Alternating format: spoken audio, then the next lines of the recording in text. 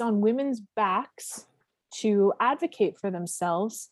And when you are living in a fat body or a plus size body, it is already hard to exist in the world. It is already hard to take up space because everybody tells you that you shouldn't. And now you have a medical issue and you are speaking again to an authoritative figure that you've been told your whole life knows more than you. And you have to say, I understand that you think I'm fat and that is the problem to all of, or that is the reason for all of my problems, but I don't agree with you. And so you need to do better. You need to be better at your job. You're listening to Now What, a podcast where we celebrate the human spirit by sharing stories of strength and resilience. For those going through hard times or looking to get inspired to change their own life, we're your hosts, Jen and Tisha. Hi, I'm Jen, and welcome back to Now What. I'm Tisha. Thank you so much for joining us. All of October, our episodes are going to be focused on body acceptance, and we are very happy to be joined by Jen Green today. So that's right, two Jens. I'm going to not get confused, but maybe you should call me Hoffmeister. You don't even know this, but sometimes I just say Hoffles because it used to be Hoffle B, but now you're just Hoffles because that's still too long. So okay. There you have it. All right. Well, I'm glad I know that now. Like it. That's great. You all heard it here. There we have it. Anyways, Jen, do you want to, I know that you're a mother, that you're living in Hamilton. What else should we know about you? I'm a mom to a 7.5-year-old neurodiverse kiddo. So he keeps me on my toes. He's the sweetest little thing. I'm married to the love of my life. Very lucky. Yes, that guy. And I'm from the Maritimes. My sisters are my best friends. I miss the Maritimes. I haven't been home since COVID. So I'm definitely feeling the Maritime ache. I recommend doing it. Yeah. Just doing it. I know. I keep putting it off and putting it off, and I got to do it. I think you should. Because you can go, you can go there. We can go now. Yeah, we can go now. Yeah. Well, we're so excited to have you here. I have been following you on Instagram for a while. So it's always nice to meet people that you think you're friends with in imaginary life. Yeah, but you've never actually had a conversation with them. Sort of like in the comments or whatever. Yes. And we know that you have a bit of a story to share, and we would love to hear it. All right. So usually I start these conversations by saying, hi, I'm Jen. I'm 38 and I had a heart attack completely out of the blue. I run a fitness company. It was really unexpected and really shocking. And it was nothing like how they show you in the movies. And I think that was the scariest part for me. It wasn't like clutching my heart, fall down on the ground, need to call an ambulance. In typical mother fashion, it was about a week and a half before Christmas. And I woke up one day and I remember walking up to my second floor and being like, oof, I can't breathe very well. I'm struggling to breathe. And of course, it's like at the height of the second wave. And I'm thinking, oh my God, I must have COVID. I can't breathe like that. Yeah. That must be it. Right. Yeah. But I had no other symptoms. So in, again, true mother form, I was like, nope, I got to buy the teacher presents. I got to order the stuff online. I got to make sure we got the tree. I was doing all the shit. Right. Yeah. Mm-hmm. So I ignored it and I ignored it and I ignored it. And every day things got a little bit worse. I couldn't breathe. I would get really, really exhausted. And then all of a sudden my eyesight started to go. Oh my gosh. Yeah. Couldn't see. Woke up, I would say 4 days after everything, the first day I had noticed something had gone wrong. Mm-hmm. And I literally couldn't see anything. And my husband just happened to be staying home that day. Mm-hmm. And I was like, I am going to call our doctor. And he was like, finally, because I am prone not to do that. Right. Moms don't have time for that. We don't have time for that. And you know what? I mean, I'll go on my feminist rant in a minute, but I just had lived a lot of experience of just being ignored by doctors mm-hmm. and being told, you have a kid and this is just your life now. This is just how you feel. And so get used to it. And so I didn't want another moment of being dismissed. And it Yeah. literally wasn't until I could not see, I had no vision, that I was like, I should call the doctor. So I called my doctor, who I actually adore. I switched doctors after a big medical incident with a doctor who ignored something that was really wrong. And I called him and I was like, here's what's going on. And he was like, you need to go to emergency immediately because I think you might be having a stroke. Wow. So that was his like over the phone diagnosis. And he was like, go now, do not pass go, just go. So my husband drove me to emergency and it felt like, I don't know, it felt like I had been hit by lightning. Everybody worked so quickly. I have never been processed so fast through. And during all this, room. you can't see. I cannot see a thing. This is also like it's just black or it's blurry. It's blurry. Like I can see color and I can see vague shapes, but literally that's it. Like I wouldn't be able to tell if it was my husband in front of me or not. Okay. It would just be a shape. Right. So they rushed me in, but because this is the height of the second wave, right before Christmas in December 2020, my husband was not allowed to come in with me. Right. They you had literally no idea what was going on with you. No. That's and so I scary. couldn't see. So I was being led around by a bunch of random people to random places. Oh shit. It was horrifying. And I still didn't know what was going on. Like, according to my doctor, he's like, I don't know. Yeah. He's like, I don't know, but this is what it sounds like. So please. And when they rush you through like that, they only do that when they think it's serious too. So if they make you wait in the waiting room, you're like, okay, so it's probably nothing. Yes, I'm probably But if they're rushing you through, you're probably like, okay, so maybe I have something to worry about here. Yeah. And again, because it was the second wave of COVID, they were very concerned that it might be a severe case of COVID. So they locked me down hard until they got my COVID test back. Wow. Okay. So everyone who came in was wearing like a hazmat suit. It was very odd. So you had like ghosts coming towards you, like these white like blobs. Yellow blobs coming towards me. They really like flushed my system really quickly with like lots and lots of IV liquid to try and see if that would help my eyesight. And it started to come back. But that was the first step essentially of everything. And then the tests, after the COVID test came back negative, then the test started. And again, I cannot express how crazy it was to be in a hospital by myself a week before Christmas. My son is not allowed to visit me. My son, I like dropped him off at school that morning and then didn't see him for a week. We're still dealing with a lot of like trauma from that for him. Yeah. Yeah. Like, and to a kid, it probably feels like abandonment or. Yeah. Yeah. And he doesn't understand. I mean, he's 7, but he doesn't really understand what's going on. Mom went to the hospital and then just didn't come out for a week, you know? He's probably never experienced that before. Yeah. So it was a bonkers time. And the hospital was full to the tits. Like it was so full of, again, people with COVID, people not with COVID.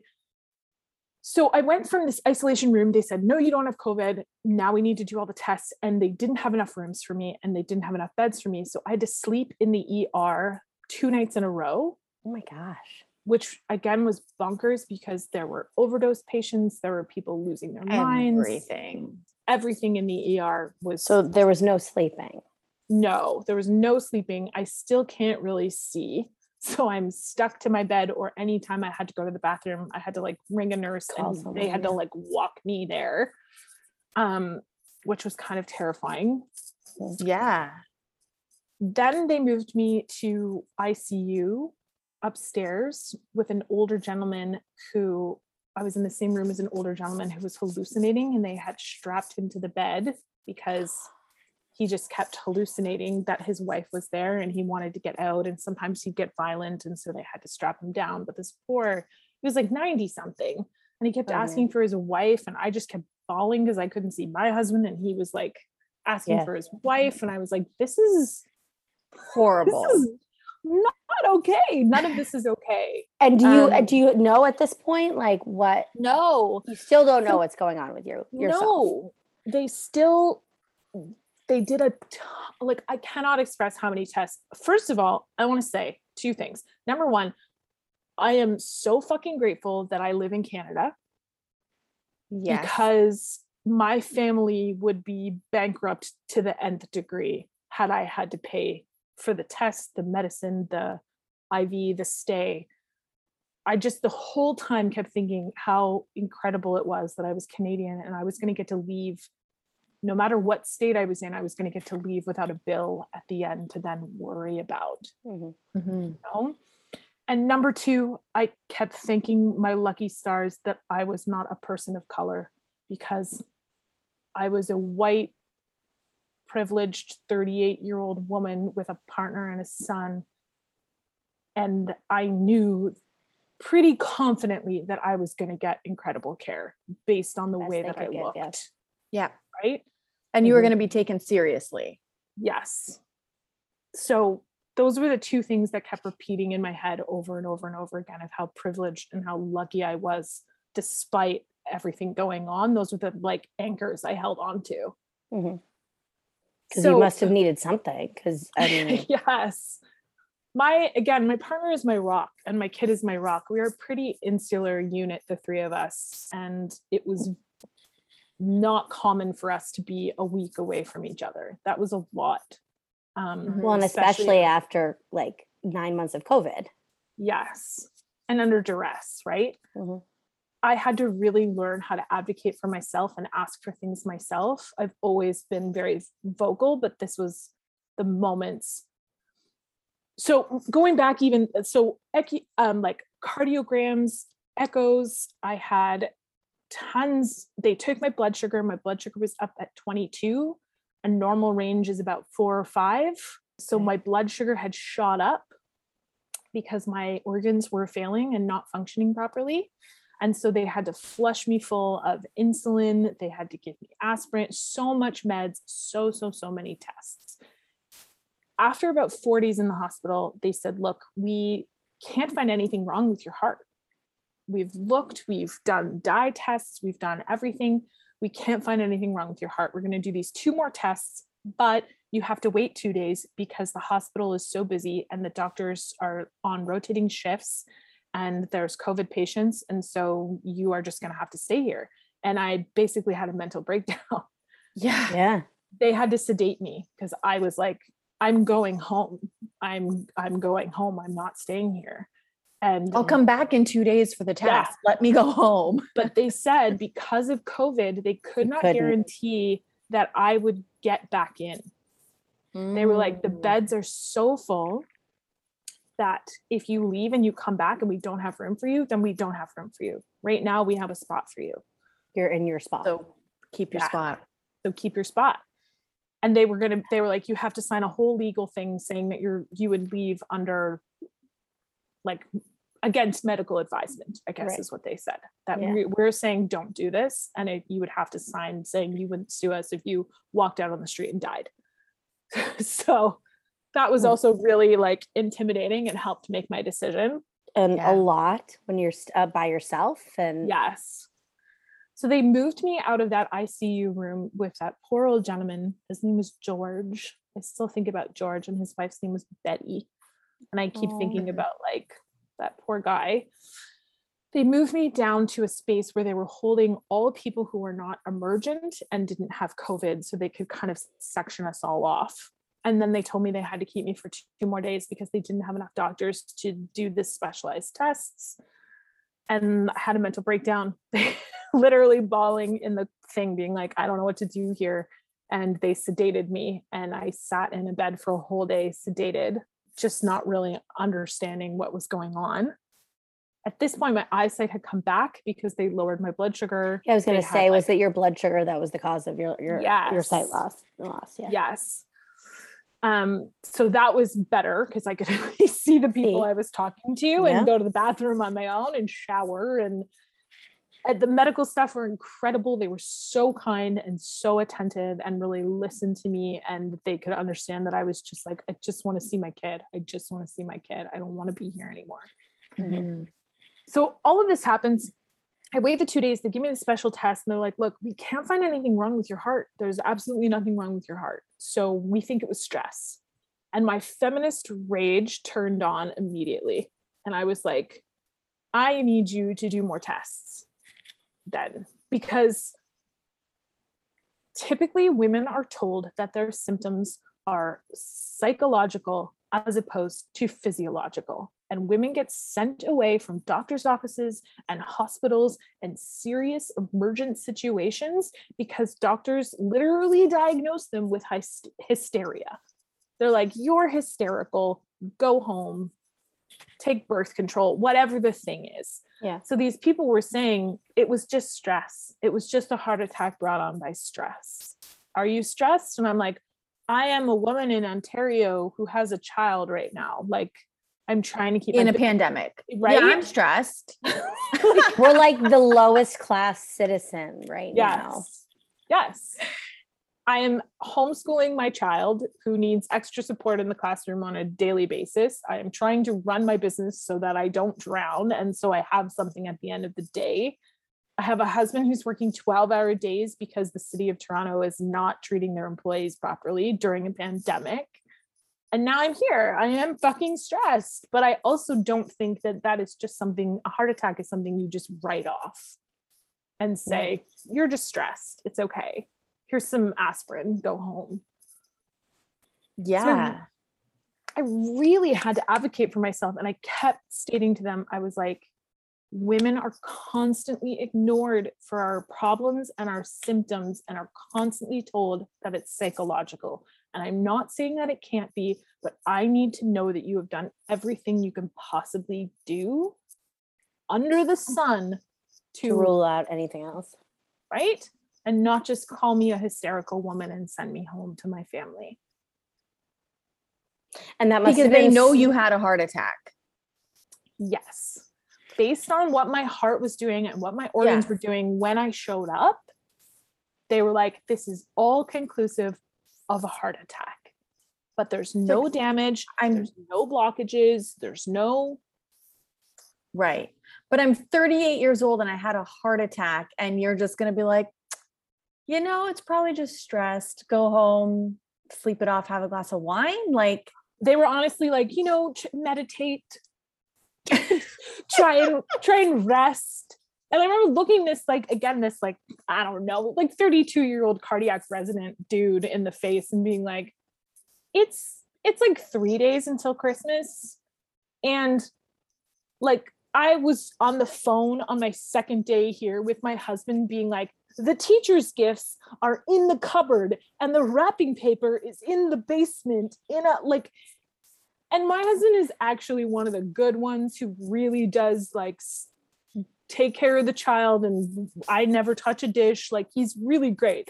But this is just the life of a mom. Yeah. That sometimes this is just reality. So you can't just tell me to go home and meditate and not fucking stress, and then maybe my heart will be okay. Right? But it must have been so hard at that point to advocate to stay longer for more tests and to do all those things because you did want to go home and be with your family. Yes. I was really torn about what to do. Yeah. Because I absolutely wanted to go home, but I also didn't want to drop dead on Christmas Day in front of my kid.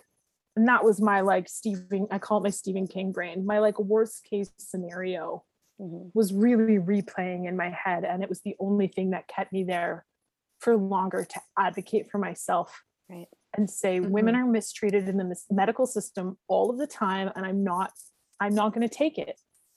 I'm just not. You cannot brush me off after something this huge. There's no reason why a woman my age who is as active as I am, this should have happened.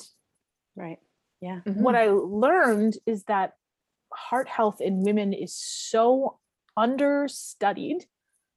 There are so few studies about why women have cardiac incidents. Most medical studies are white men. 100%.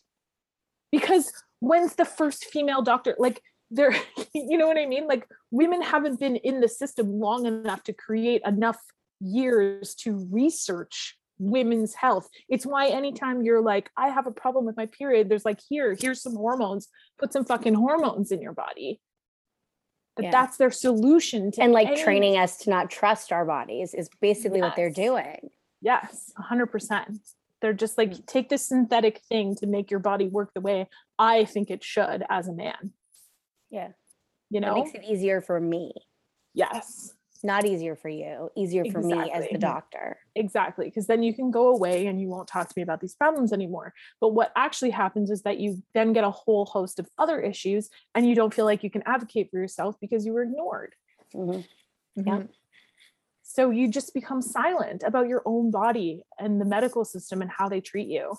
It's a catch-22, right? Because the more you persist, the more they're like, you seem very stressed. Yeah. Right. Or you've got like the star or the red dot on your file. Yes. Difficult one. So yes. Problematic woman in the room. Yeah. You know? Give her some hormones. Exactly. So it was a really like, again, on one hand, I was super grateful for the privilege that I had, and it really opened my eyes even more so to all of that. But it also was an incredibly frustrating process to also then be treated as a woman in the medical system and to have to advocate to push. So in the end, they basically were like, we're going to treat you like a diabetic for the next year because a bunch of your organs did not work properly and blood sugar built up in your body. This is our game plan. And we'll give you like a hypertension pill just to make sure that your heart is okay. And then a month after I got out of the hospital, I was like, I'm still having palpitations. Things are still wrong. And I had to call them 3 times to be like, I still don't feel right. And they kept saying, this is normal. It's normal not to feel right. It's normal after such a traumatic event to not feel right. And I had to push and push and push and push. They finally gave me a monitor that I wore because they were like, while you were in the hospital, we didn't see any incidents. And I was like, well, while I was in the hospital, I was fucking blind and lying in a bed. Like I couldn't move. I didn't exercise. I didn't go up and down stairs. Like you guys wheeled me around everywhere I went. So they put this holster on. Yeah.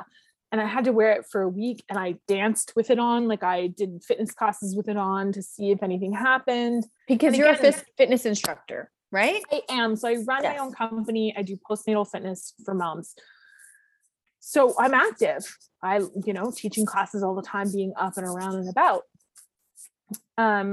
So they put this thing on me and then again, 3 months of calling and calling and calling to be like, do you have my results? Do you have my results? Do you have my results? And then being like, we'll get back to you. We'll get back to you. 3 months. 3 months. And then their response was, there's no abnormal arrhythmias. There are arrhythmias, but none are abnormal. And then I said, what does that mean? And they said, we are discharging you. You no longer have a heart issue. You can talk to an endocrinologist who will follow you for your diabetes for the next year. But we are no longer involved in your care because we have decided that you are done. I'm like dumbfounded. Right? Yeah. I'm still mad. Like I still need therapy. It feels like post-traumatic stress disorder. I'm still furious about it. It's like they were gaslighting you. Yes, that's exactly how I felt. And I'm just thinking, I mean, you had a heart attack. If I had a heart attack, I would want a cardiologist in my life. Like, yeah, that's what I would want to be under, right? To be under the care of a cardiologist. So for a cardiologist to now discharge you and say, we're not involved with your case anymore, I imagine there's some worry that comes with that. I'm thinking, but she had a heart attack. I know. What do you mean as a cardiologist, you're discharging her? I know. They're basically like, we've done everything. It sounds strange. Yeah. right? Like they're like, we've done every test that we can and we can't find anything wrong. So it was a singular incident. You've healed from that singular incident. And so we're done with you. Right. And what I'm learning as I find a community of women who have had heart attacks, who same story as me, out of the blue, that it's just so common. And there's like heart health for women days, or like fundraisers for women who have had heart issues, because it's so common, but they still are not doing the research that they need to do. Because it's women's health. Exactly. And as we've seen as recently as this month, the system doesn't care about women's health. No. They really don't. They just don't have the knowledge base. And they don't care to get it. It's not even like accepting that they don't have the Mm-hmm. knowledge base. They don't care to do the work to get it. Yes. I mean, not heart health, but women's health. I've had a conversation with my gynecologist about this because I had cervical cancer, and I had a variant of cervical cancer that I said to her, I'm like, I can't find like really any medical journals or anything. There's very little research out there about this variant. And she basically just was like, yeah, well, because it's women's health. So nobody's really researching it. Yes. Like, we know there's variants and yours is an uncommon one. So the buck stops there. No one's spending any time or money on it. But I'm like, okay, so I have this rare variant. What does that mean? Yes. And nobody could really tell me if that makes sense, because they're just, the research but then they're like, hasn't been there. Stop being stressed though. Yeah. Don't worry about it. Everything's it'll come back if you're stressed about it. Right. Yeah. So then you're stressed about the fact that you're stressing. It's like that's kind of cyclical. I'm doing a circle. No one can see me, but spiraling. Well, so what's really interesting, I remember when you shared about this on Instagram, because I'm a creeper, and love it. I can't remember if it was before that or after that. No, it would have been before that. The first and my pop culture obsession will be, and media obsession will come in here. There was an episode of Grey's Anatomy where Miranda had a heart attack. So and Grey's Anatomy, I've probably seen it in its entirety 8 times. I'm obsessed with that show. Mm-hmm. So yes, I know exactly what you're talking about. I'm sure you do. And she stood in the ER saying, not at Grey Sloan, at the other hospital, for like half a day, trying to get them to. She knew she was having a heart attack because she at least was a doctor and knew enough to know that she was having a heart attack. But even there, no one listened to her. Yes, because the symptoms in women are different than the symptoms in men. Mm-hmm. And it's like, when you watch a movie and a woman is giving birth and you're like, oh, that's not how it happened at all. Like, it's so absurd. Like mamas or when their water breaks or whatever the thing is. The gushing water. Yeah, right. That's not a thing that happens. But, well, some people it does, but it's not very common actually. No, but everyone, like, if you're like a 20-year-old woman who like hasn't had an experience, you're like, oh, that's what birth looks like, the screaming and the whatever. But it's the same with heart attacks. There's just like this weird media representation of what heart attacks look like. Yeah. And so then we're raised to just wait for those symptoms. Yep. And it's all based on men. It's always men. That's exactly what I was going to say. I think that's the first time I can ever recall seeing a woman having a heart attack in any kind of a media representation. Yes, I agree with you. I think that's the one and only time I can think of. I can't pull anything. And maybe it has been covered, but I also can't think of any time in a movie or a television show where they've shown a woman having a heart attack. Right. And I don't even know enough to say that the way they depict men having heart attacks is necessarily 100% accurate either. Yeah. But it's probably a little more reflective of what men experience because if the doctors don't know about it, because typically in those instances, if it's something that nobody on the show is familiar with, they will have a conversation with somebody's friend who's a doctor or something. Like they Yeah, do, they'll pull some they do expertise. some research, right? So they'll talk to somebody, Yeah. For sure. but because there's no frame of reference for women. Yes. I think the most powerful part of all of this was when I did post about it on Instagram. I was flabbergasted. I cannot express to you how many women reached out and said, okay, so what were your symptoms? Because I've been feeling this and I've talked to my doctor about it and they say it's not a big deal. And so I felt like I was almost like a therapist for women who had heart kind of symptoms to be like, advocate for yourself, push, push, push. Like they're not going to stop being your doctor if you demand that they see you and they do tests, ask for tests, tell them your symptoms over and over and over again, tell them that they're not going away, ask for specific things to happen. And if they will not do that, then you need to go to another source, because this is not something you should ignore. And we're constantly taught this, but I'm honestly like, It's not polite though to Exactly. And that's probably part of it, is we're taught to be polite. We're taught to, like, doctors are so revered. So if a doctor says something, you're supposed to accept that because they're the almighty doctor. Who are you to question that? And I have endometriosis, which I suffered with for years. Yes. And repeatedly talked to my male doctor about that, who is no longer my doctor, and was completely ignored. Yep. Over and over and over and over again. Yes.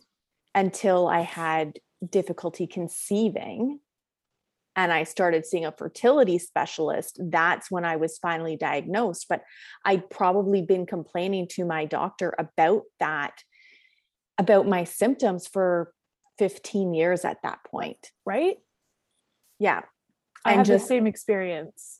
And especially as a teenage girl, or even as a younger woman, going to the doctor and saying, I have this pain, these are my symptoms, blah, blah, blah. And the doctor's like, oh, you're fine. I mean, I don't know any better. This is a doctor. Yeah. So you're taught to trust them and that they know more than you. Then I'm going to revered profession. Bring it up for another 3 years. Yes. And the solution, of course, was that I take birth control pills. Exactly. Which is it just circles back to what you were saying about the hormones. You're like, if you go on the pill, everything's going to be fine. Yes. But then a whole host of other issues come up, right? Yeah. But like, how about actually looking at what's happening, maybe? Yes. I don't know. Well, I think the medical system as a general rule is not built to look at the root cause of anything. Yes. They're just there to solve the symptom that you come in with. Right? So what happened after you were discharged? What did you do? We reevaluated our whole life, for sure. But medically, not much different, I'm ashamed to say. I mean, I will say that there's a lot of shame still in me for everything that happened. The reason I feel shame is because I live in a bigger body,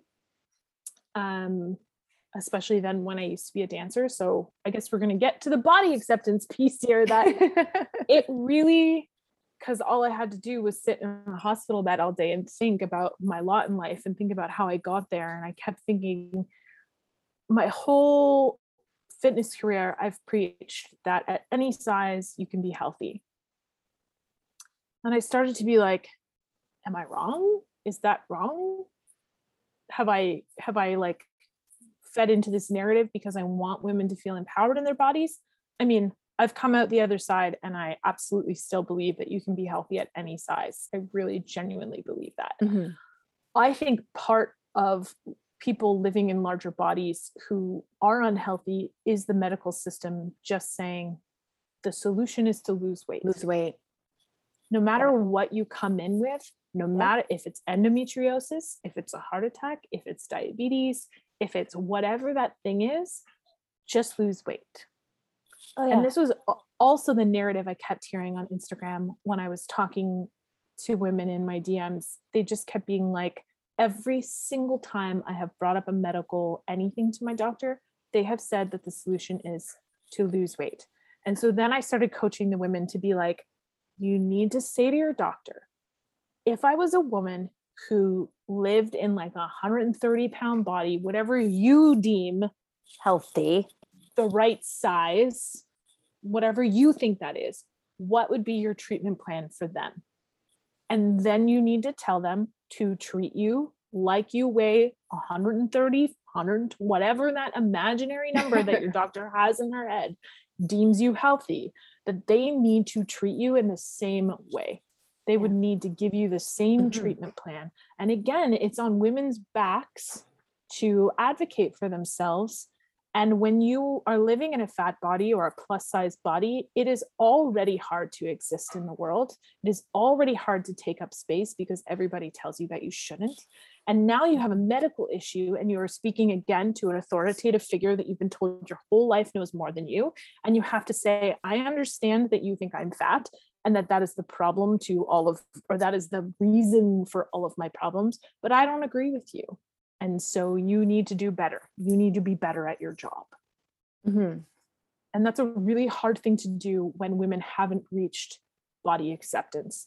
And even though I live in this space and I coach women through this all of the time, through this acceptance, I was lying in a hospital bed being like, I should work out more. Maybe I shouldn't eat the chicken wings every Friday night with my husband. Maybe I should be biking my kid to school every day instead of driving. Maybe all of the shame that I was brought up with in the dance world flooded back, that I had caused this somehow because of the size of my body.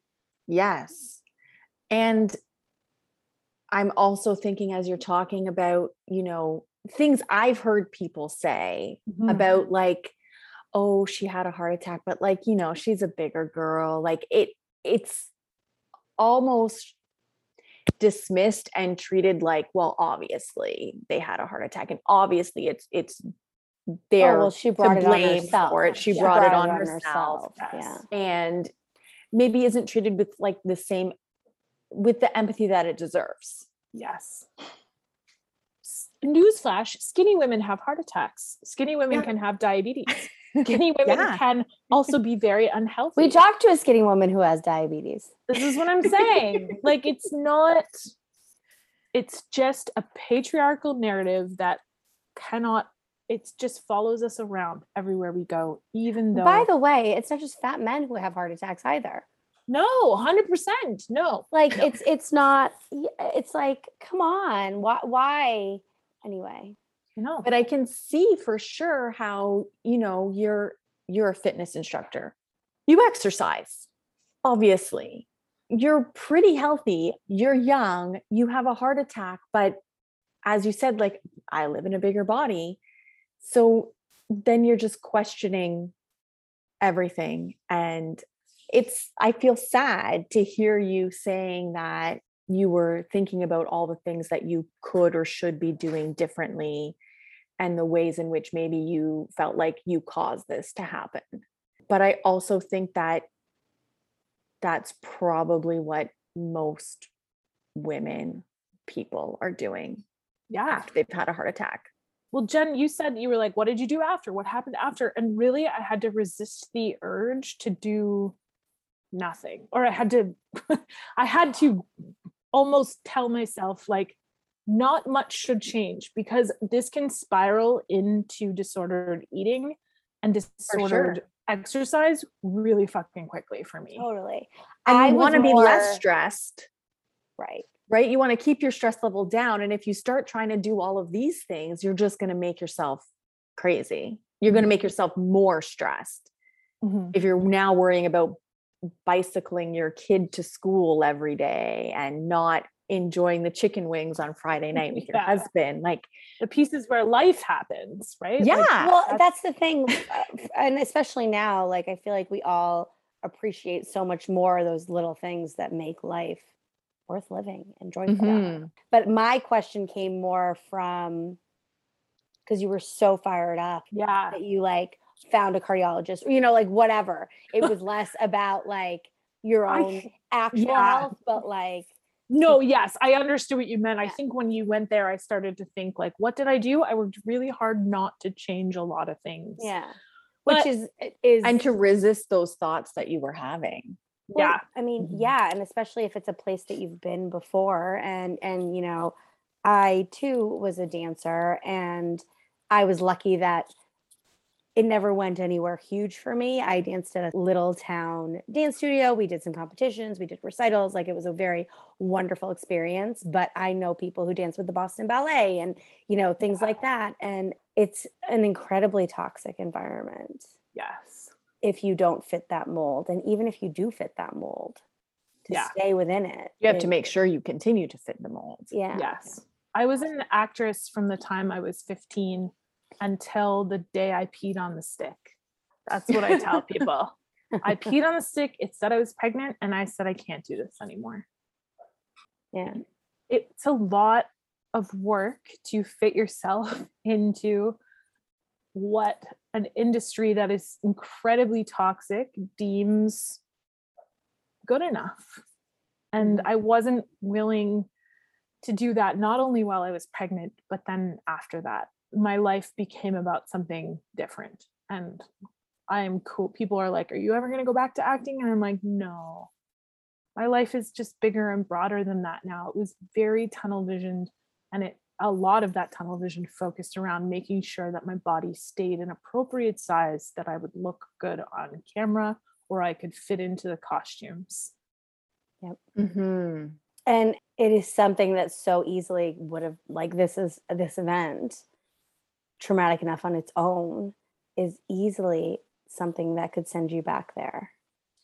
Yes, really easily. And again, when I was all alone, that was the You were place. planning. You were planning for it. 100%. You were like, this, I know what works. Like, I'm just going to go back there. 100%. I'm gonna exercise every day. I'm gonna do all these things. I'm gonna make sure I eat more salads. I eat fucking salads. I exercise. Like, none of this was helpful.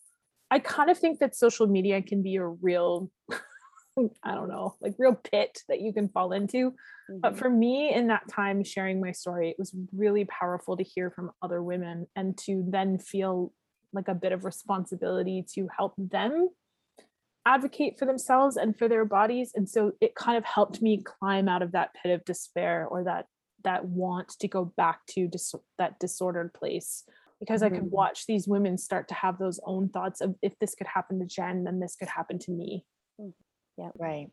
And so that really helped me pull myself out of that place of like, I'm going to fix my body. Because yet again, you're being told that it's your body that's the problem. Yes. I have so many rage feelings right now. I know. So many. I think, I know what you're, to go back to what you asked too, of like, what did you do? Did you go get a new cardiologist, whatever? I think that the pandemic has broken me a little bit, and I normally would have been really persistent and really gone after it, because that's just who I am. I do not shut up easily, much to the dismay of my family.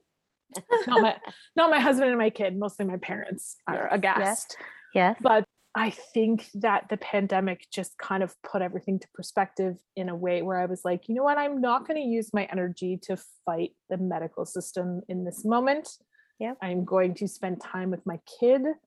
My husband took stress leave from May up until last Monday, so he was home with us for months. The summer. That's amazing. It was everything we needed on all fronts, based Mhm. on everything that had gone down in the past year, not just with me, but every life, Yeah. So even just having that time with my kid and my husband was the healing that I feel like I really needed. Yeah. Mhm. Did all of this make you trust your body less? Yeah, definitely. Yeah. I wish that wasn't the answer, but yeah. No, I mean, I would imagine if you said no, I would be shocked. Yeah. It feels a little bit like it betrayed me. Like I try and take good care of it. Yeah.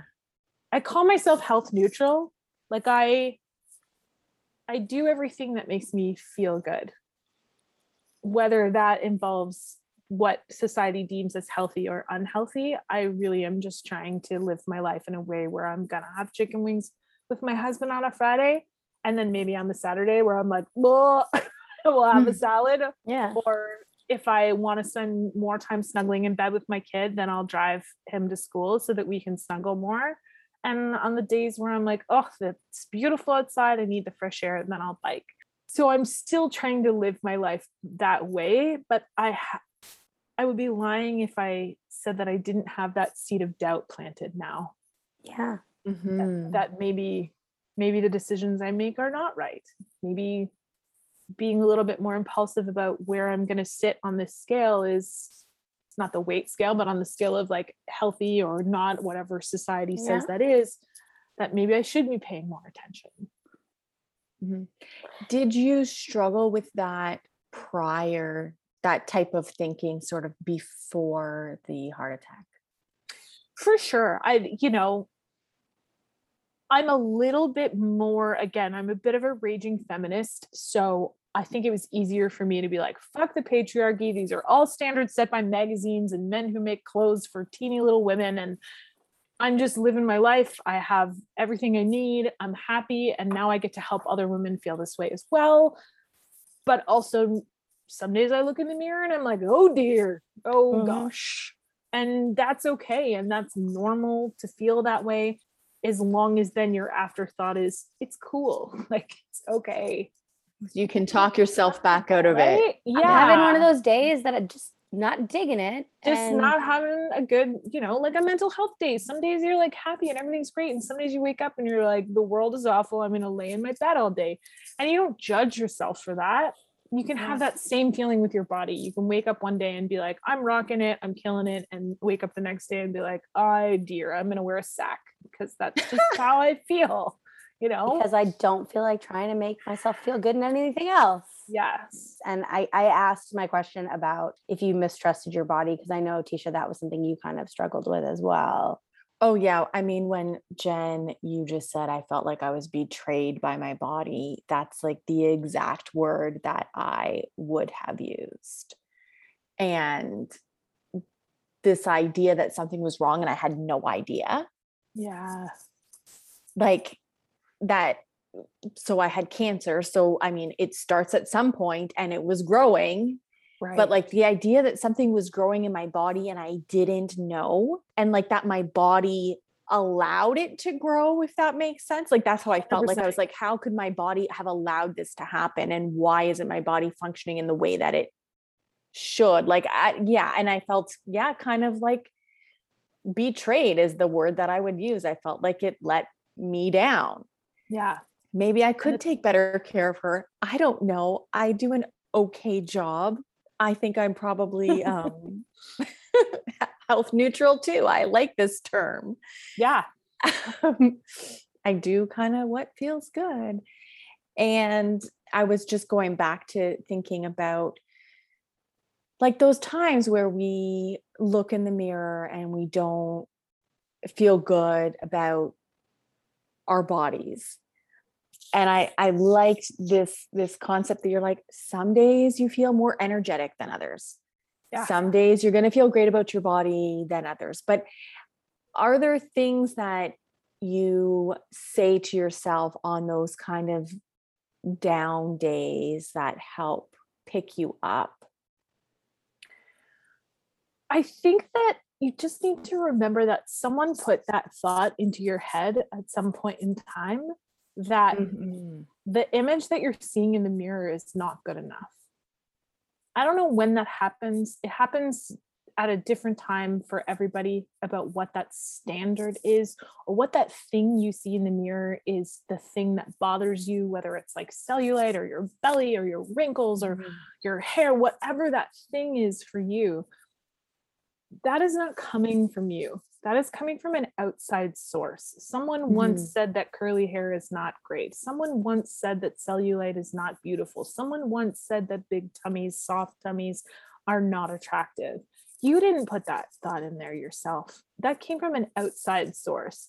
And who the fuck cares what other people think is attractive or unattractive?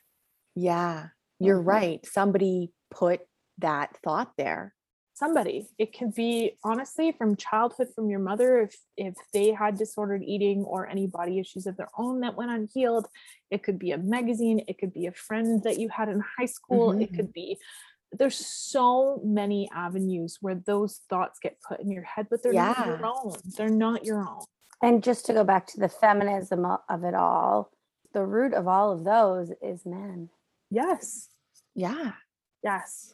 It's either you need to be this size to attract a man, to keep a man, yes, or it's a man who is putting out the magazine that's showing the, you know, thigh gapped, bikini clad, airbrushed bodies. Yes. And we see that image over and over and over and over and over and over and over again. And so one of the other things that I do, and the very first thing that I get my clients to do, because I'm not just a fitness instructor, I'm actually like someone who really tackles the mindset issues around working out and trying to get you to love to move to your body, whatever that looks like for you. But the very great. The very, very first thing I do that I tell my clients to do is follow a bunch of people on Instagram who look like you and do incredible things. People in bigger bodies than you, people who have disabled bodies, people who have different skin color than you, advocates, body positive advocates. It's not enough to just unfollow the like ripped bikini clad bodies that make you feel bad about yourself. You need to follow bodies that look like yours so that you can normalize your body for yourself. You can see your body over and over and over and over again, and women just living in the same size body or bigger than yours, just living their fucking lives. Yes. And this, loving it. Idea of like curating your feed, I've written about a few times on Instagram, because you are ultimately in control of what shows up in your feed. Yes. And yes, you'll get advertisements, but those advertisements are even geared to what you hover on, what you look at, what you search. I mean, everything that's showing up in your feed is curated by you. And so absolutely, you can curate a feed that's going to make you feel better about yourself. And that's going to inspire you. Yeah. And you're right. It's not just about unfollowing the stuff that makes you feel bad, but actually seeking out the things that make you feel good. Yes. And normalize, like when you were talking about like, what are we going to call this? Is it body love? Is it body? I think body love is a huge, massive step for people. When you've been taught your entire life to hate yourself and hate your body, love is it's a grandiose step. And so I'm not even wanting you to follow people who look like you to learn to love your body like they do. I just want you to normalize it. I want you to see that other people exist in the world exactly like you. Yeah. That you are not the biggest person in the room. Even if you are, that doesn't matter. Like, yes. Just normalize, neutralize all of the things you think about your body. Yeah. Because there's so many messages that we receive. And I think you're right. So many of them, so many of them do come from media, but so many of them just come from our childhood. Like I was a skinny kid, but I was never called skinny in a derogatory way, ever. I always felt like it was a badge of honor that I was skinny. Right. That it was like, sometimes my grandmother might be like, oh, you're skin and bones, but it was almost said in like, it was good. Yeah. I understood from a very young age that being skinny was good. Yes. So then what happens when I'm 30 and I'm not skinny anymore? Like that was a mind fuck. Yeah. And the way that I saw my body and perceived myself, because I was no longer the skinniest girl in the room anymore. So what value do you have now when that was placed in a high value? Your whole life? Right. Like that the struggle is real. Yeah. To like learn to accept my body and love my body. And I'm not saying that people necessarily look at me and be like, oh, she's a bigger girl, but you know, there's those ideas are planted in our minds where all of a sudden, like, you know, my belly's a little bit softer than it used to be. As And it should like, be. You had it. You had two children. You had a child.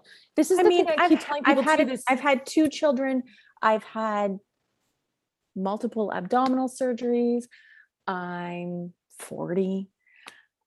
You know, You also don't need to justify why you have exactly. If This is none the of whole those thing. things had happened in your life, It would you still be would okay. still be okay if you had a soft tummy. And the Yes. other thing, sometimes I tell myself, I remember when I was a kid, like my grandmother was soft and I loved it. I loved cuddling up with her. I loved when she wrapped her arms around me because it was comforting. She was soft and she was squishy and she was comfortable and she was beautiful.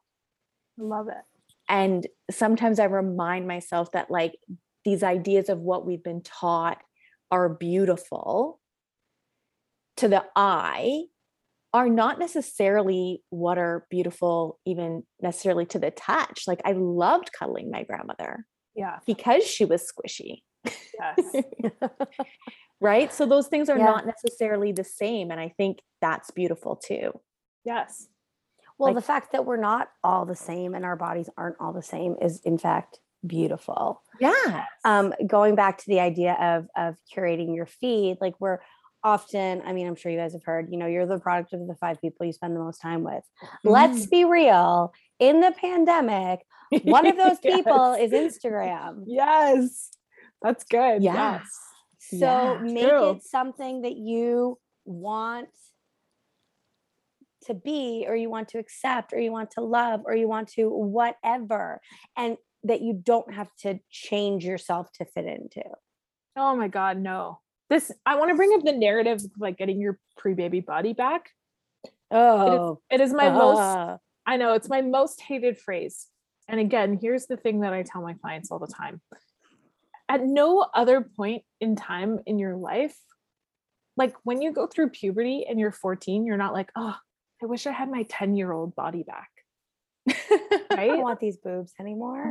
Right? Or like, you know, when you're 20, you're not like, oh, I wish I had my 15-year-old body back.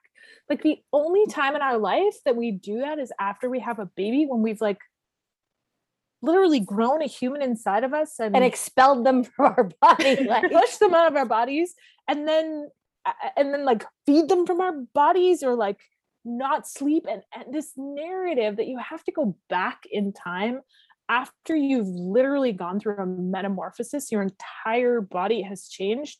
And your mind? you've changed to the very core of your being. Yes. Yes. Yes.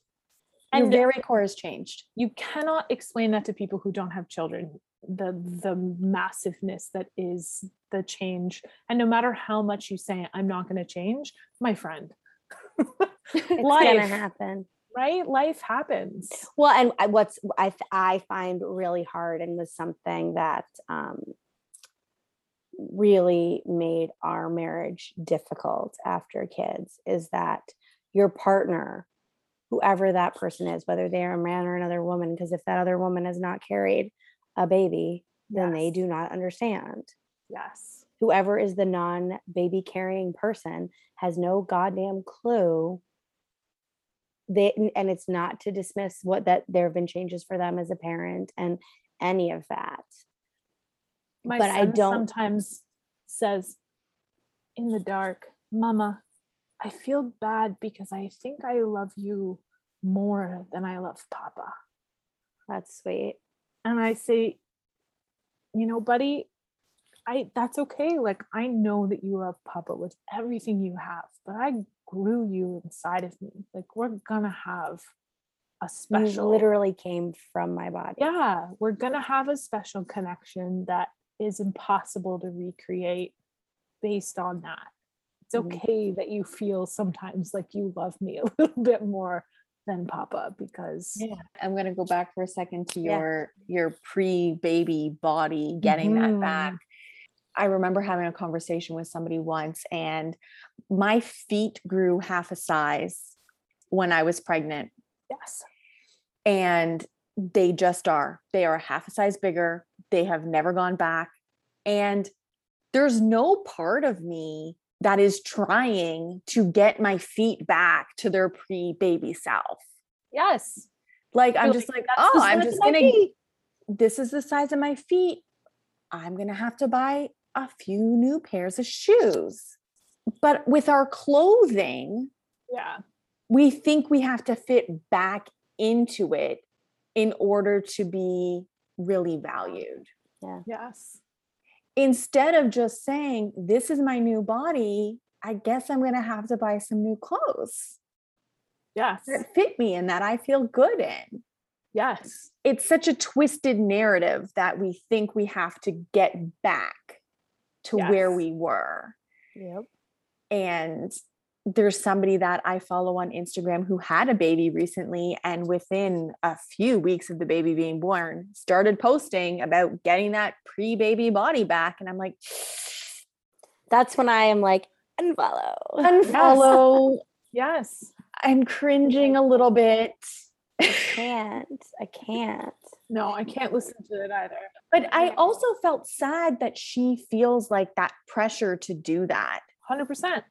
But also people have to be mindful about the rhetorics they're putting out on the internet in that way. It can be really, really triggering for people to constantly see you posting about your diet and your body shrinking and fitting into new clothes. And I'm not saying that you shouldn't be proud of the accomplishments that you achieve if you're working hard. I'm not going to shame any woman if they want to shrink their bodies. I ask you to question why that is, why you think that's important, why you value that. Why are we spending this energy and time? Yes. Because it's not even about like the time that you're doing a workout. Like, I firmly support working out because I don't think there's 100%. any better way to just in general make yourself feel good Yes. than moving your body. Yes. But the brain space and energy that you have to put in to actively be trying to lose weight and shrink your body. Mental energy that it takes to then do it from a like place of punishment. To exercise, a lot of people find it a struggle to get up and motivate themselves to exercise, even if they love it, even if they enjoy it. So imagine trying to find that energy if all you're doing is using it as a form of punishment and hatred and a way to make up for your choices that you've made. And is this something you encounter? I mean, you do All the time. postnatal fitness. Do you encounter that women are punishing themselves to? All the time. I constantly say, you just need to find a way, because the truth is moving your body is good for your mental health. It's good for your physical health. There is no denying that. Good for your heart health. It's good for your heart health, right? It's good. It's good for you. It's a great thing to do, and everybody should do it. But you need to find a way to do it that makes you happy and excited to do it. You need to do it in a space that makes you happy and excited. I love weightlifting. It's like one of my favorite things because I can see the like bar. I can see myself lifting heavier. It makes me feel powerful. I love that. But if I walk into a space where it's all thin bodies and nobody values me being in that room in the same way that they value the skinny people being in that room, all of a sudden the thing that I love becomes a thing that I hate because I don't want to be in that space. Yep. Right. So you need to find the right space. You need to find the right form of movement. And I think that women their whole lives have been told that exercise is a form of punishment. We also go to gym class and are told to like run laps as forms of punishment. We're like playing dodgeball, which is like a horrifying game to play. Like you just get balls thrown at your face. So from like a very early age, we kind of hate moving our bodies, or it's a little bit scary. And so that narrative is just constantly reinforced until we get into our 30s and our 40s. And we're a little bit more like, fuck it all. I'm going to do the thing that I like. And then you're like, wait a minute, do I like this? I don't even know if I like that. I don't even know if I like this. What do I like? You know?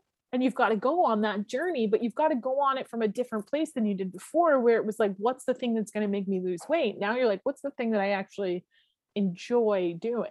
What makes me feel good? Yeah. Yeah. So I see it all the time, and I constantly say to people, like, I hope that my space is a safe space for you and you like it, but if you don't like my workouts, I don't take that personally. I want you to find the thing that you love. I don't teach dance. Maybe it's dance. Maybe you just want to go dance hip hop. Maybe you want to learn ballet. Maybe you like to swim. I don't teach those things. I'm not going to be upset if you're like, you know what? I think I want to swim, or I want to run, or I want to like do a triathlon. Cool. Please go do that thing. That makes you feel good. Yeah. That makes you happy and makes you want to get up and do it again. Instead of being like, oh my God, I've got to do this thing again. And I always feel awful when I do this. Yeah. Yeah. And so many of us are doing that. 100%, because we think that this is the thing that we should do. To shrink To be ourselves. smaller. Yeah. Exactly. Amazing. Thank you so Love much it. for Thank you. sharing all of that with us and sharing your story with us. Just sharing your journey. And I really liked this conversation about, just the feminism of it all. I know, man. The feminism of it all. It's like the audacity, but the feminism. Fuck the patriarchy. Yes. Thanks, friends. I really appreciate. Yes. These conversations are so important. And it's so important to have people who are knowledgeable about it, getting out there and talking about it. Yeah. Right? Like yourself. Yes. Thank you so much for Thank coming you on so the much, show. Jen. We loved having you. Thank you. Thanks for listening to Now What? If you've enjoyed this episode, leave us a review. Your ratings and reviews help more people like you find our podcast. Don't forget to subscribe and share this episode with someone you think would love it. Until next time, remember, your hard times are the chance to write another chapter.